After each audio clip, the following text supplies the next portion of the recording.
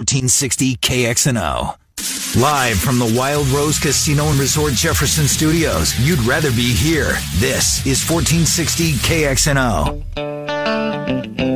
Sports radio in Iowa starts and ends right here. This is Des Moines Sports Station, 1460 KXNO.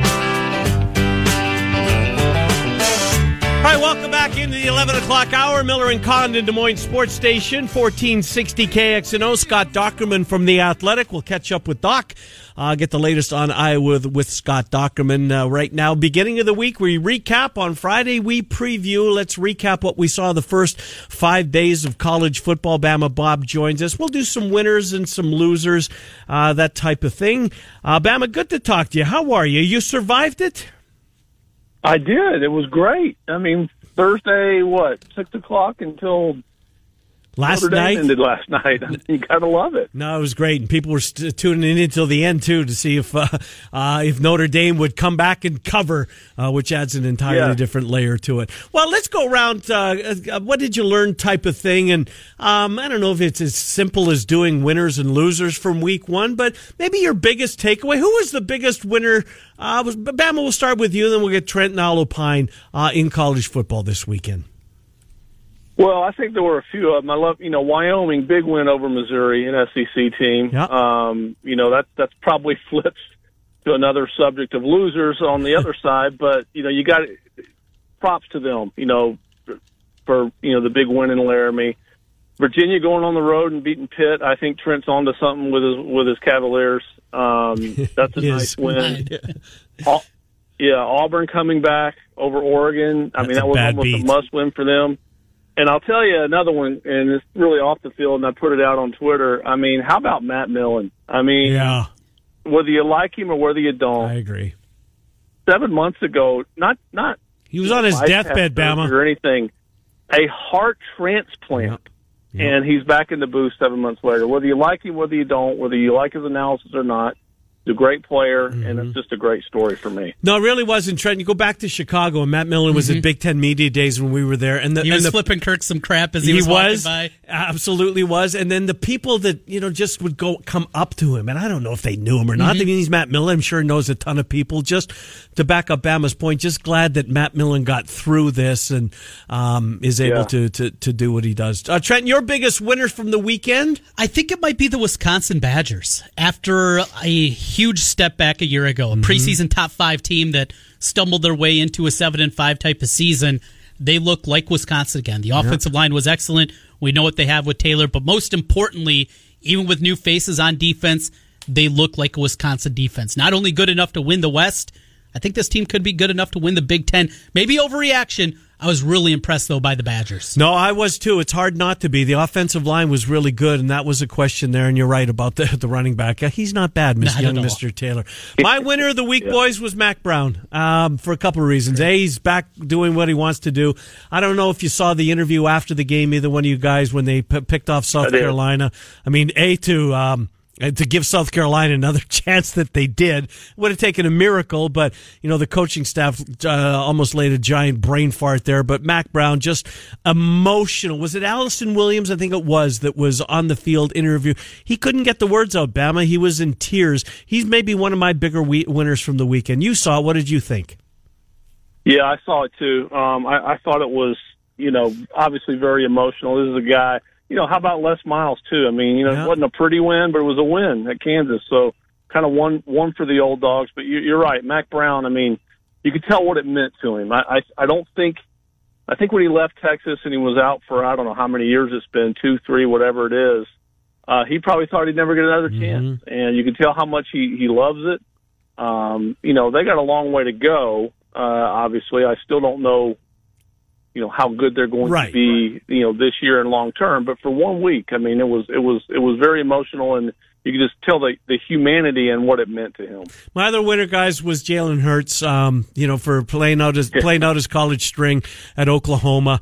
Bama, he looked like a different quarterback to me. He really did. And you watched Alabama week in and week out. You saw his entire career, and he lost his gig to a really good player. Don't get me wrong, but it was good to see him come out and. this Grinch guy, the defensive coordinator for Oklahoma. Oklahoma's defense took a step forward.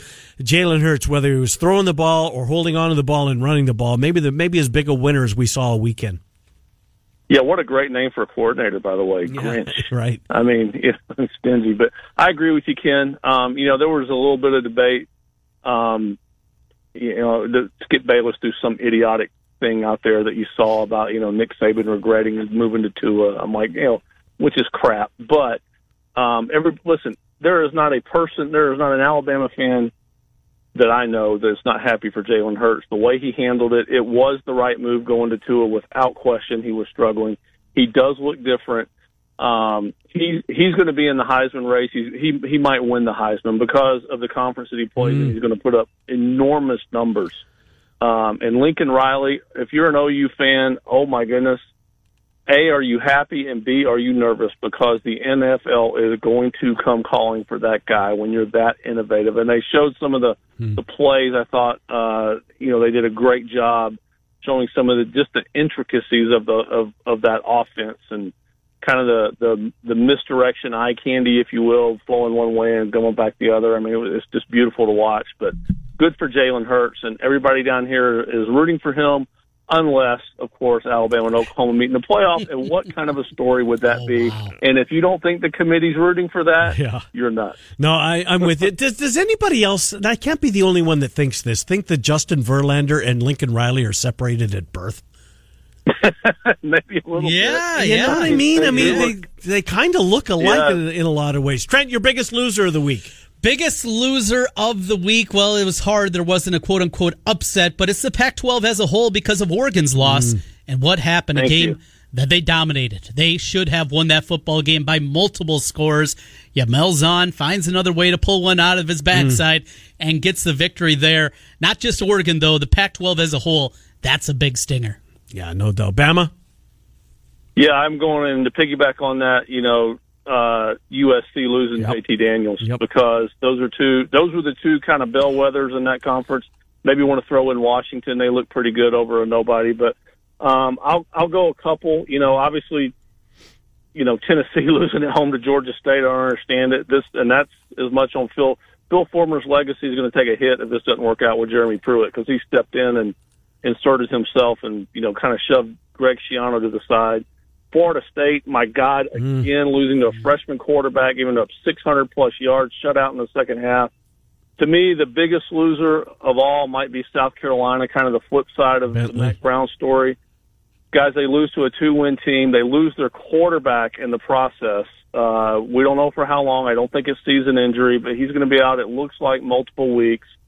And by the way, they're 0-1. They've got Alabama, Georgia, Clemson, LSU, Auburn, and A&M left to play. I mean, it's just brutal, that schedule. And, I mean, this has the makings now, particularly without Bentley for a while, of a 4-win team. Yeah, I'm with you, Bama. That was on my list for biggest loser of the week was USC and their fan base because, there's going to be wholesale changes, one would think, whether that's Urban Meyer going forward. And I guess you got to root for that at this point. Although selfishly, I think he's really good in studio. But again, you watch game day before for the most part. But I think Fox's, that pregame show is pretty decent. I'll throw out two. The Iowa State fan base who thought that this was going to be an historical season. Look, it's week one, but that's all we've got to go on right now. And to have to go to triple overtime against UNI and your quarterback to have to dive on a fumble after the running back lost it. That was a remarkable play by Brock Purdy, but this is certainly after week one doesn't have anywhere near the markings of what could be an historical season. And Northwestern, likewise, Hunter Johnson, a 5-star quarterback, please. He struggled mightily, and he was in the system all of last year. It's not like he just got there. He sat out last year, and he was part of this system. Why I asked Trent this earlier. Why don't people go to Stanford football games? I don't know. I don't get it either. Other than it's California and there's so many other things to do, and it's real. I mean, I know it's Bay Area versus L.A. Obviously, you got so many other things to do out there. I don't know, but that is a great team, and they put pros in every year. Andrew Luck, Bryce Love. I mean, just go down the list, and I don't know why, but I mean, other than it was a beautiful day and people just wanted to be outside. And I'm going to give you another loser out of that game. What the hell is Pat Fitzgerald doing wearing shorts on the sideline? I mean, seriously. Never thought of it, but if you good want to wear point. a collar shirt, that's okay. Yeah. But I'm like, shorts? Seriously? Anyway. Well, he's in California. Trent, I guess. Who is better than you thought they'd be? Again, we've seen 60 minutes of football in most cases, but who is maybe better than you thought? Well, back to the original thing that I talked about, Wisconsin certainly is going to be on that list for me, what they were able to do. Are they now your favorite to win the Big Ten West? I think so, absolutely. I would put them up at the top of that one. Who else is better? I don't want to overreact that. I didn't. Outside of the Badgers, there wasn't a team that I said, big time, wow, my perception has completely changed on that team. How about you? For me, I'll go for next, and we'll get to Bama. Iowa. Okay. Is better because I think that they've got some. I mean, Mekhi Sargent was terrific. I think Brandon Smith still want a little bit more accuracy out of Nate Stanley. I think they were better. And Oklahoma State. Oklahoma State's got some dudes. As Sanders, this quarterback, I think he's going to put up some big numbers. And Hubbard, what did he run for? 230 or something like that? That was really good. I think Utah, we thought Utah was going to be pretty good, but that was a big win over BYU earlier in the week. Bama, who's better than you thought? LSU. I mean, look out. They might have themselves an offense. And if Joe Burrow. they're going to be, oh, my God, they're going to be tough. Listen, I know it was against Little Sisters of the Poor, whoever they played, Georgia Southern or whoever it was, and they're going to get tested going to Austin this week. But, I mean, Kenny, we know the saying. Yeah. They might have a chance because they look like they might have a quarterback, and they certainly look like a different offense than we're used to seeing with them. So, if they go to Austin and win and are impressive doing it, impressive, 7-point, 10-point win, whatever it is. And I'm not saying they will because I'm not. It's like you said, it's week one. It was an FCS team, Georgia Southern, but my goodness, if that offense is anything resembling what it looked like to go along with that defense and then that stadium that they play in, I mean, they are going to be hell this year. Yeah, no doubt about it. Great point. And, we'll save that for the games we'll talk about on Friday. But he's got that quarterback whisperer. Brady comes over from New Orleans to help him out. Guys, how do we not put Tennessee in the equation for biggest loser? Bama, what's going on there? Yeah, I don't know. And that's what I was saying. They were on my loser list. And to me, it's Jeremy Pruitt comes out and says, we got to get back to work. Well, what the hell have you been doing the last 3 months, Jeremy? I mean, that's one of the things that I don't understand. And he was playing the youth card again, kind of like Chip Kelly. And, listen, again, a team that's got Alabama on the schedule, Florida, Georgia. They were 5-7 last year. You don't go to a bowl game 2 years in a row. You're in Derek Dooley territory at Tennessee. And then that's what I was saying. To me, this is if this doesn't work, this is going to blow back on Phil Fulmer a little bit because he basically made himself the athletic director, threw Greg Schiano to the curb when they wanted to hire him and hired Jeremy Pruitt. Couldn't get Mike Gundy again. If this doesn't work out, this is going to blow back on Fulmer and Pruitt. And right now, there's no excuse, zero excuses for not being ready and more prepared to play that game on Saturday at home. Against a team that really had no business staying on the field with you, and to lose it more than anything. I mean, you're going to see tens of thousands of empty seats in Neyland Stadium and Doak Campbell Stadium this week, and that's almost worse than anger in a program is apathy, and we're approaching that at Tennessee and Florida State. Yeah, no doubt about it on both counts. Yeah, Garantano, I thought he was a better quarterback. His numbers were there, but man, did you see the Building Boys at the end of that football game? Would you stick around? No, I wouldn't have stuck around. Of course, I wouldn't have stuck around. But you would have stuck around if the game was going positive. Yeah, that well, was to stick around, Trent, he would have had to go in the first place. But, that was a different topic. So. Yeah, we'll have a whole bunch of topics for you on Friday, Bama. It's a pretty good slate. Week one was we've seen better, right? But it's college football. We were all jacked up about it. And there were some decent games, no doubt. But there's a really good slate coming up on this weekend. Not Thursday because of the NFL lid lifter, and certainly not Friday. I think there's maybe one. Marshall Boise State might be the marquee game on Friday. But we got a bunch of games on Saturday, and we'll talk with you about them on Friday. Bama, thanks for recap. We'll talk to you at the end of the week.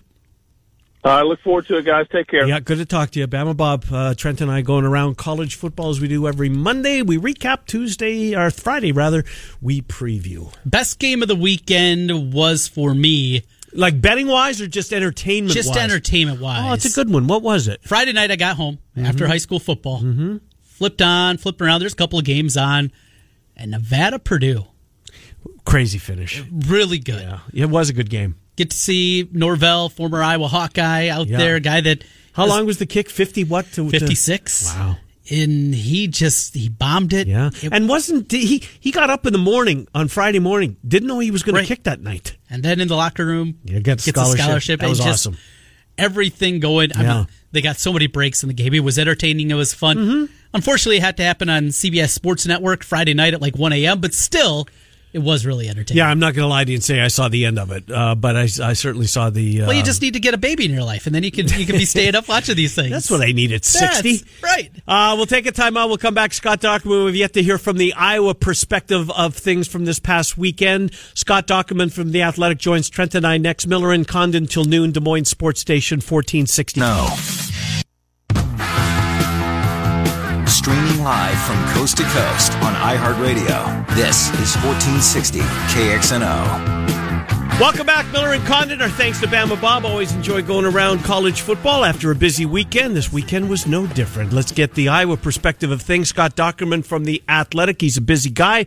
Media availability is over today as Iowa will head right into the Big Ten, ready or not, against what I thought was a much improved Rutgers team who fell down behind about 14-zip 5 minutes into the football game. But they got some dudes, including a left-handed quarterback in McLean Carter, who can really chuck this ball around. Scott Dochterman, good to talk to you. Trent and Ken, how are you? Hey, doing great, guys. How about yourself? Doing fine. Glad it's back. It's a wonderful time of year, and I guess let's dive right into it and let's begin with the offensive side of the football.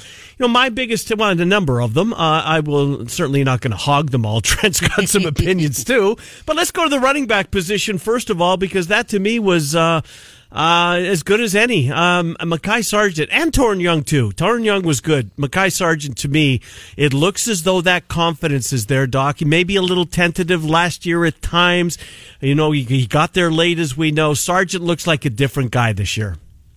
He's much more aggressive in how he runs. There's no tentative streak into him anymore, and he seemed to get that in the off season, that this was what he needed to do, and he did it. He looks more physically fit, and that's probably the result of an off-season workout regimen. But then also just the comfort within the scheme. It's not an easy scheme for a running back because you're looking at angles and then you're trying to cut at some point, and there's a difference between being tentative and being patient. And I think he struck the right chord the other day.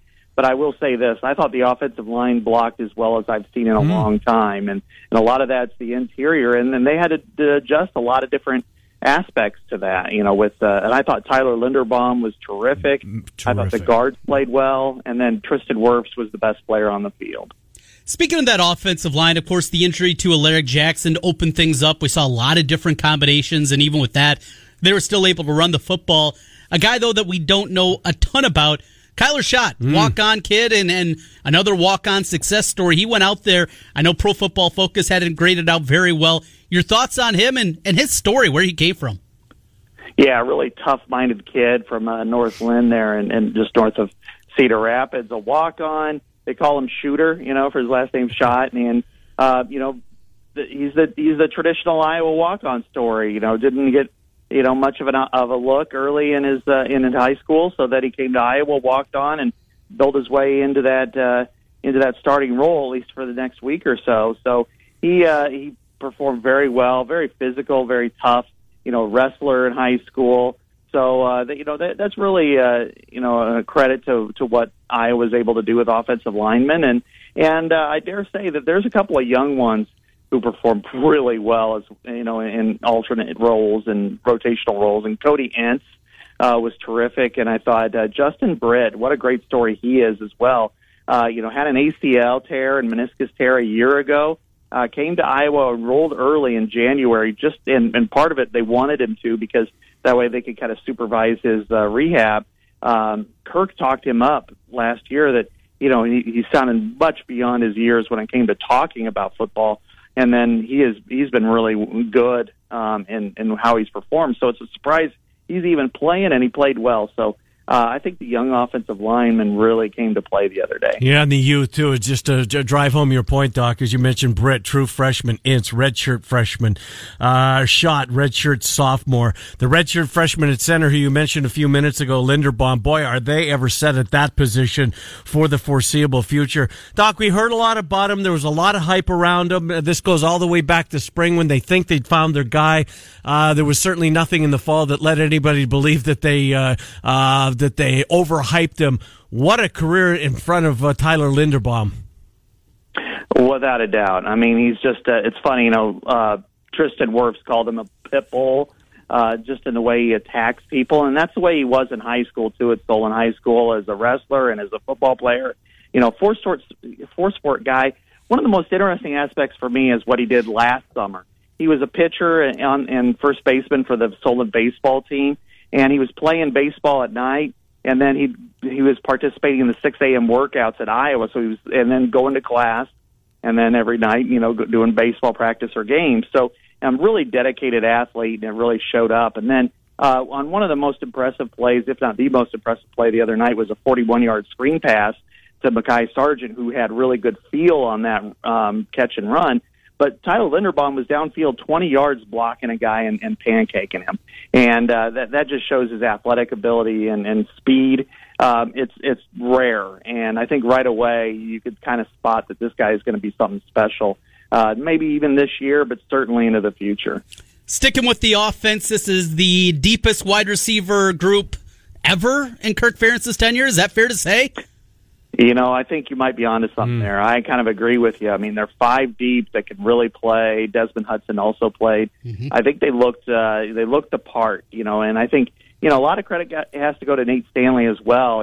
Completed 70% of his passes, 3 touchdowns, no picks, only a couple of misses, and spread it to 10 different receivers. And you look at that receiving group, I mean, probably the most important part is that they all have different roles and they all do different things. I mean, from Brandon Smith being the X receiver, big, physical, can make highlight reel catches, and it's just, he's getting more explosion in his routes.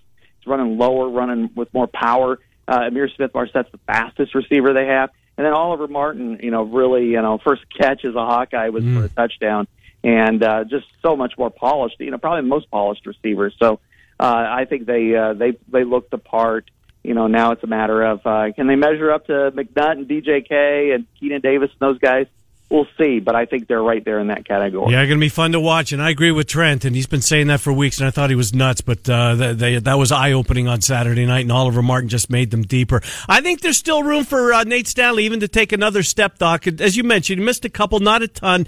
I think if he hits Reganey in stride, instead of making him slow down a little bit and catching the ball off his back hip, he probably scores.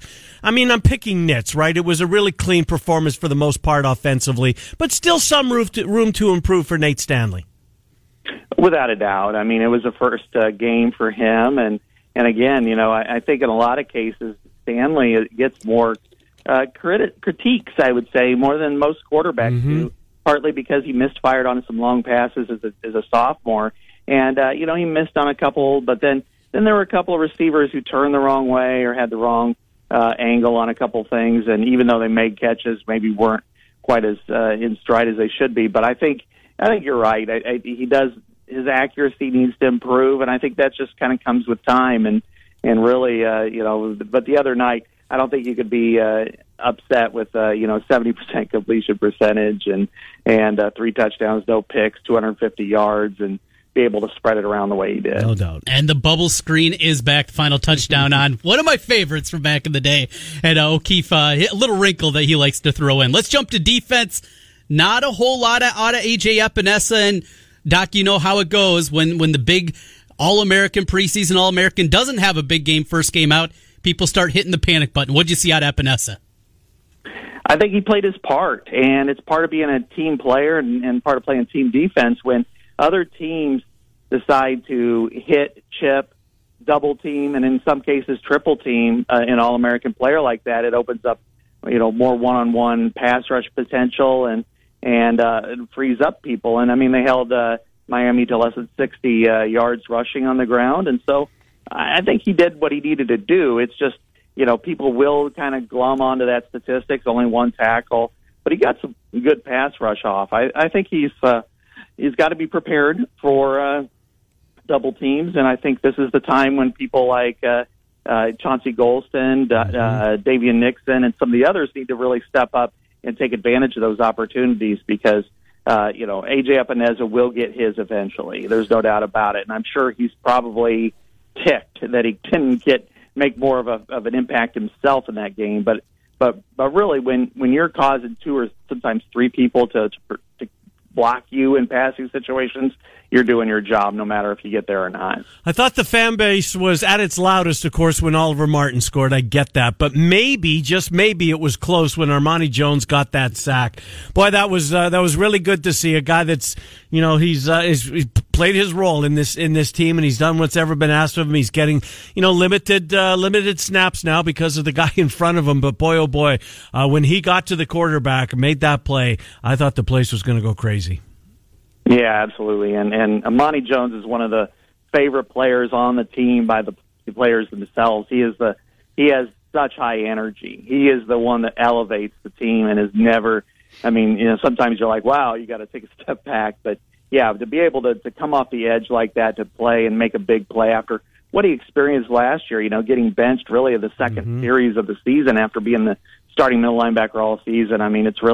It comes full circle for him. And, he only had 3 snaps on defense. They ran that package 3 different times, but I expect him to be on the field making a bigger contribution in the future because he just he has some special qualities that you don't find in many defensive linemen. His height is a disadvantage, but it can also be an advantage for him because he's so quick and explosive that I think it's going to be hard for a lot of tackles to keep track of him. So, Doc, we spent countless hours talking about the 4-2-5, how it's part of the identity now. And what was it? About 4 or 5 snaps, and then all of a sudden, here comes the 4-3 back out there again for Iowa's defense. Yeah, for almost the entire second half, barring one play, the Amani Jones sack, it was 4-3 the whole way. And that makes some sense when you think about it because they had some issues, I thought, the first half with tackling.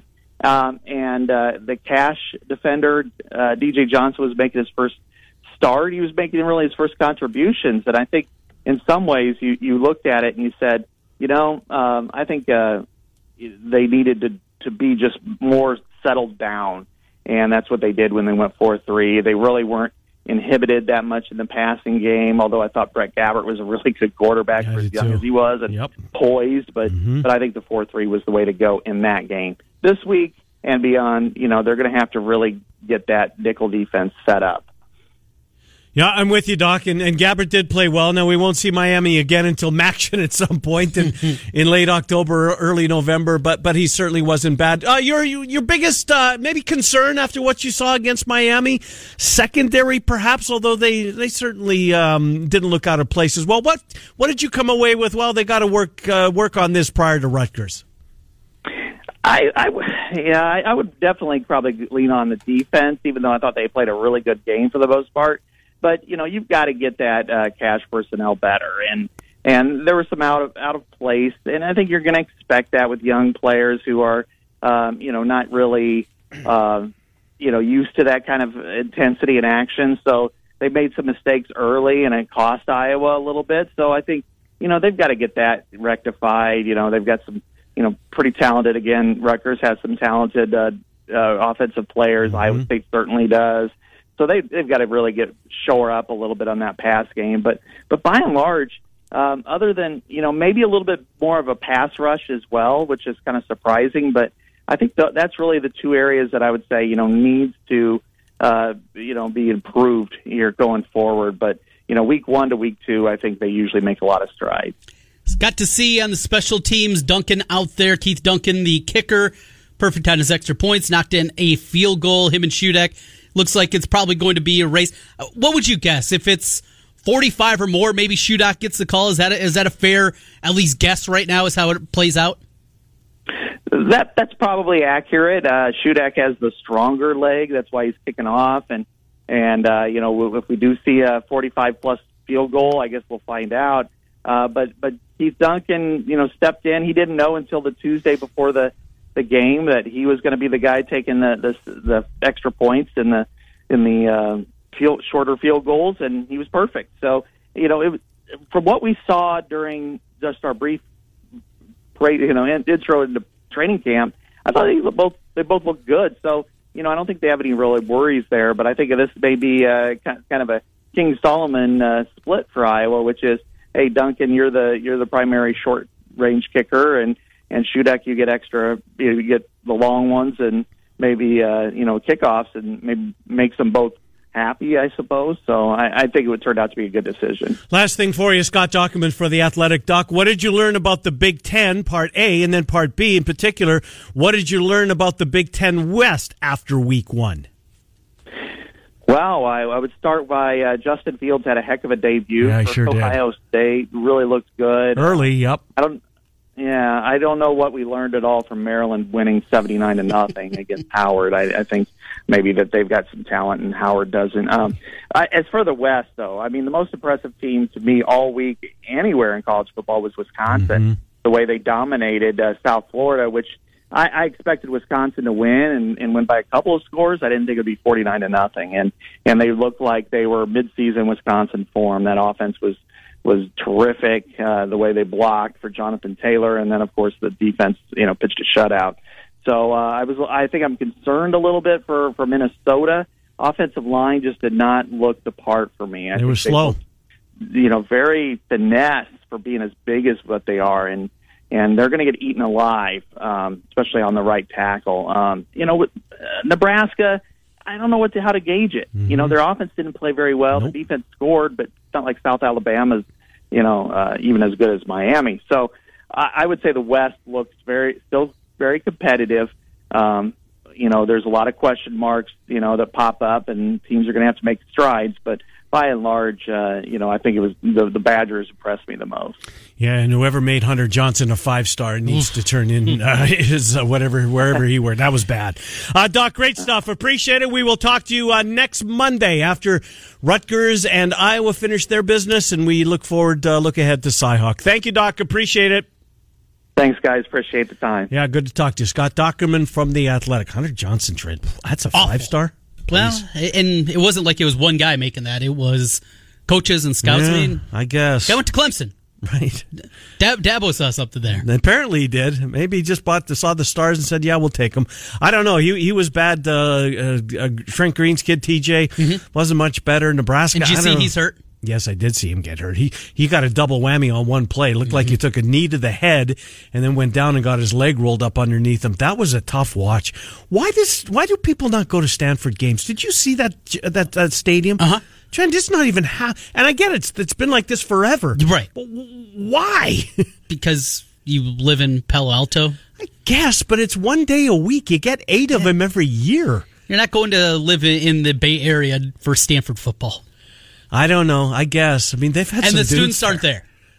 Oh, they're not there. No, they don't. They go. That's right. They go later in the year and come back. That's a good point. Good point. So students aren't there. Mm-hmm.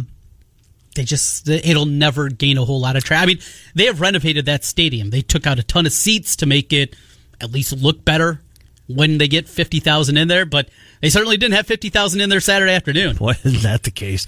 Illinois pounded the crap out, and I'm not saying Illinois is going to be a threat in the West. Can they flirt with 6? I hope so. Yeah. I kind of like Lovie Smith. They're going to get a couple. I mean, they won 4 games last year. Mm-hmm. They can win 2 more. I think so. The schedule sets up incredibly well. They get UConn this week, who is awful, just terrible, and then Eastern Michigan, who is at best an average MAC team, and then they get the Cornhuskers coming in week 4. So go 3-0 in non-con and find 3 wins somehow in Big Ten play. I think Nebraska might be one of them, at least of what we saw Saturday. Yeah, it wasn't good. I agree with you. It was not good. Sip came on making a big deal of that center that was back because I guess Scott Frost, that was his big talking point leading up to week 1. This kid never even stayed on the field through halftime. He was so bad they had to replace him. And to play Maurice Washington. Well, I don't think it's a surprise that they were going to play him. Yeah. Not a good look. No, but look, they've had running backs in the past that they've put in football games, right? A really good one, Lawrence Phillips. Mm-hmm. Really good on the field. Off the field, not so good. Anyways, my biggest takeaway maybe from the Big Ten, and I was got them this week. Watch out for this Rutgers team. Here's what I'll say. Do you remember 2 years ago when Texas played Texas Tech on Thanksgiving night, and you heard me, no one else did because we weren't here. And I came in and said, you know what, I think this Texas Tech's got a quarterback for next year. This left-handed quarterback, he's pretty good. Okay. It's McLean Carter. Right. He's really good. He's got a chance, Trent. He's a decent Rutgers QB. And here's the thing about them. It's more than that. They got some skill dudes. Iowa's going to win the football game. 20 points, too many. Too many. Too many. Making the call early this week. Well, I kind of had a good week. I'm feeling pretty good about myself. 4-1. We'll take a time out. We'll come back. If you want to chime in, we'll open up the phones at 284-5966. We do ask you this to jump online during the break if you possibly can, as Trent and I will take you up until noon. 284-5966. You want to share your thoughts on the weekend? If not, we'll continue with ours. Maybe sprinkle in some baseball conversation. Miller and Condon, Des Moines Sports Station, 1460.org. 24-hour sports anywhere in the world on iHeartRadio. This is 1460 KXNO. All right, welcome back. Final couple of minutes of the program. Miller and Condon take you up until not quite noon. Did you watch any baseball this weekend? A little bit. Kind of tough. Not a ton. I watched the Cubs. They couldn't score a run. They finally scored yesterday in, the seventh inning. Mm-hmm. Scored Friday afternoon, but nothing on Saturday, nothing on Sunday, but came out of it yesterday against Seattle tonight. You told me during the break, and we kind of anticipated this, right? When Ross and I were at Prairie doing the Fanatics, when Chris and his wife were welcoming their second daughter, that the numbers would be askew and that they would shade these lines. And Bogdanovich from William Hill said, no, that's not, we don't want to do that. Right. We want it to be the same across the board, right? Right. But that's just not going to happen because it's about balancing the books for the most part. Mm-hmm. And so maybe a little bit of, you know what? I don't think it was a white lie. I go back to what, one of my takeaways from that day is they didn't realize how big that Iowa State would move the needle. Right. And they do, and they did. And so maybe he was just caught off guard by that. But Riverside, the Cyhawk line at Prairie remains 4. Iowa State -4, still the line there, still no total. But you go over to Riverside, just a hop, skip, and a jump away from Iowa City. That point spread's different. It was different. It's been about 3.5, so a half point different, or maybe a full point. After the game Saturday, though, that line has shifted quite significantly in the world of betting. Iowa State is now down to a 1.5 point favorite. That's a big move. So you're talking a 2-point swing because of 1 week in a football game. Because of one football game. They can't get a bet on Iowa State at this point. Well, because it's Eastern Iowa. And that has a big factor in it, no question. This goes all the way back when we found out officially we were getting it and the parameters of it. And I said, I'm going to open up an account in all these different next time in Council Bluffs, I will open an account there. I'm not going to throw thousands of dollars in it, but $100 there, $100 here, just because the lines are so different. And another thing, if you would have bet Iowa at the beginning of the week when it was 22.5 or 23, what did it go off at? 25 at Prairie, also 25 at Riverside. You would have had a beautiful middling opportunity that actually hit. What this means, you bet it at 22.5. Say you lay the 22.5 with Iowa. And then that point spread gets all the way up to 25. You grab them. And you go the other way. If it hits in the middle, as it did, 24 points, the difference in the game. Now, that's rare, but it does happen. Yeah. You win both bets. And there are professional gamblers that will go out there and do just this. They will bet a bunch of games hoping for a middling opportunity. And if you hit one a weekend, you're up big. You hit a couple of those bets throughout the course because, yes, you're giving back a little bit in the middle with the juice, but these are the kind of things that if you're really looking to make a profit, I don't. I know the reality is I'm not going to make a profit long-term at this, but that's what you're trying to do. These are the situations you need to hit. Yeah, less than 1% of the people make a profit betting sports. Repeat that again, please. Less than 1%. Thank you. So if there's 100 people, not even one makes a profit. Yes. It's unbelievable. So Excuse me, I had to cough. Oh. So 1.5 at Riverside. 1.5. Yeah, I agree with you, Trent. If you, if you're bouncing around the state. Speaking of middling opportunities right now, you could put a bet down right now at Riverside and a bet here. And if it ends Iowa State 2 or 3, you win both sides of the bet. These are the things you have to do. And after what we saw this past weekend, I think that this is going to be an unbelievably close, low-scoring football game if I'm looking down the road 2 weeks. I think that's fair to say. Mm-hmm. Two really good defenses. Iowa's got a better offense than Iowa State, at least at this point in the season. And the home crowd will be, they'll be full throat. Mm-hmm. But I think it's going to be a very close, low-scoring football game if I had to predict here today. As opposed to an 11 o'clock kickoff, it's a 3 o'clock kickoff. 4 more hours of getting ready. Percentage-wise, that game day is in Ames. 5%. Yeah, maybe high. Maybe 10. It comes down. Well, you got to root for Maryland for starters. If Syracuse wins that game against Maryland, they're going there. I think so too. And look, we know they've never been to Ames. They've never been to Syracuse. They've never been to Syracuse. So they got a chance to check one of those 2 boxes. And the primetime game is Clemson and Syracuse. And how expensive is it to fly from Ames to Syracuse, New York? Well, I don't think it's to get Herb Street there. Yeah, they've got that trade package because they always, they fly in the guest on that. What is it? Not NetJets. It's something. It's a new company this year. I never heard of it. Oh, okay. But that flies in the guest picker.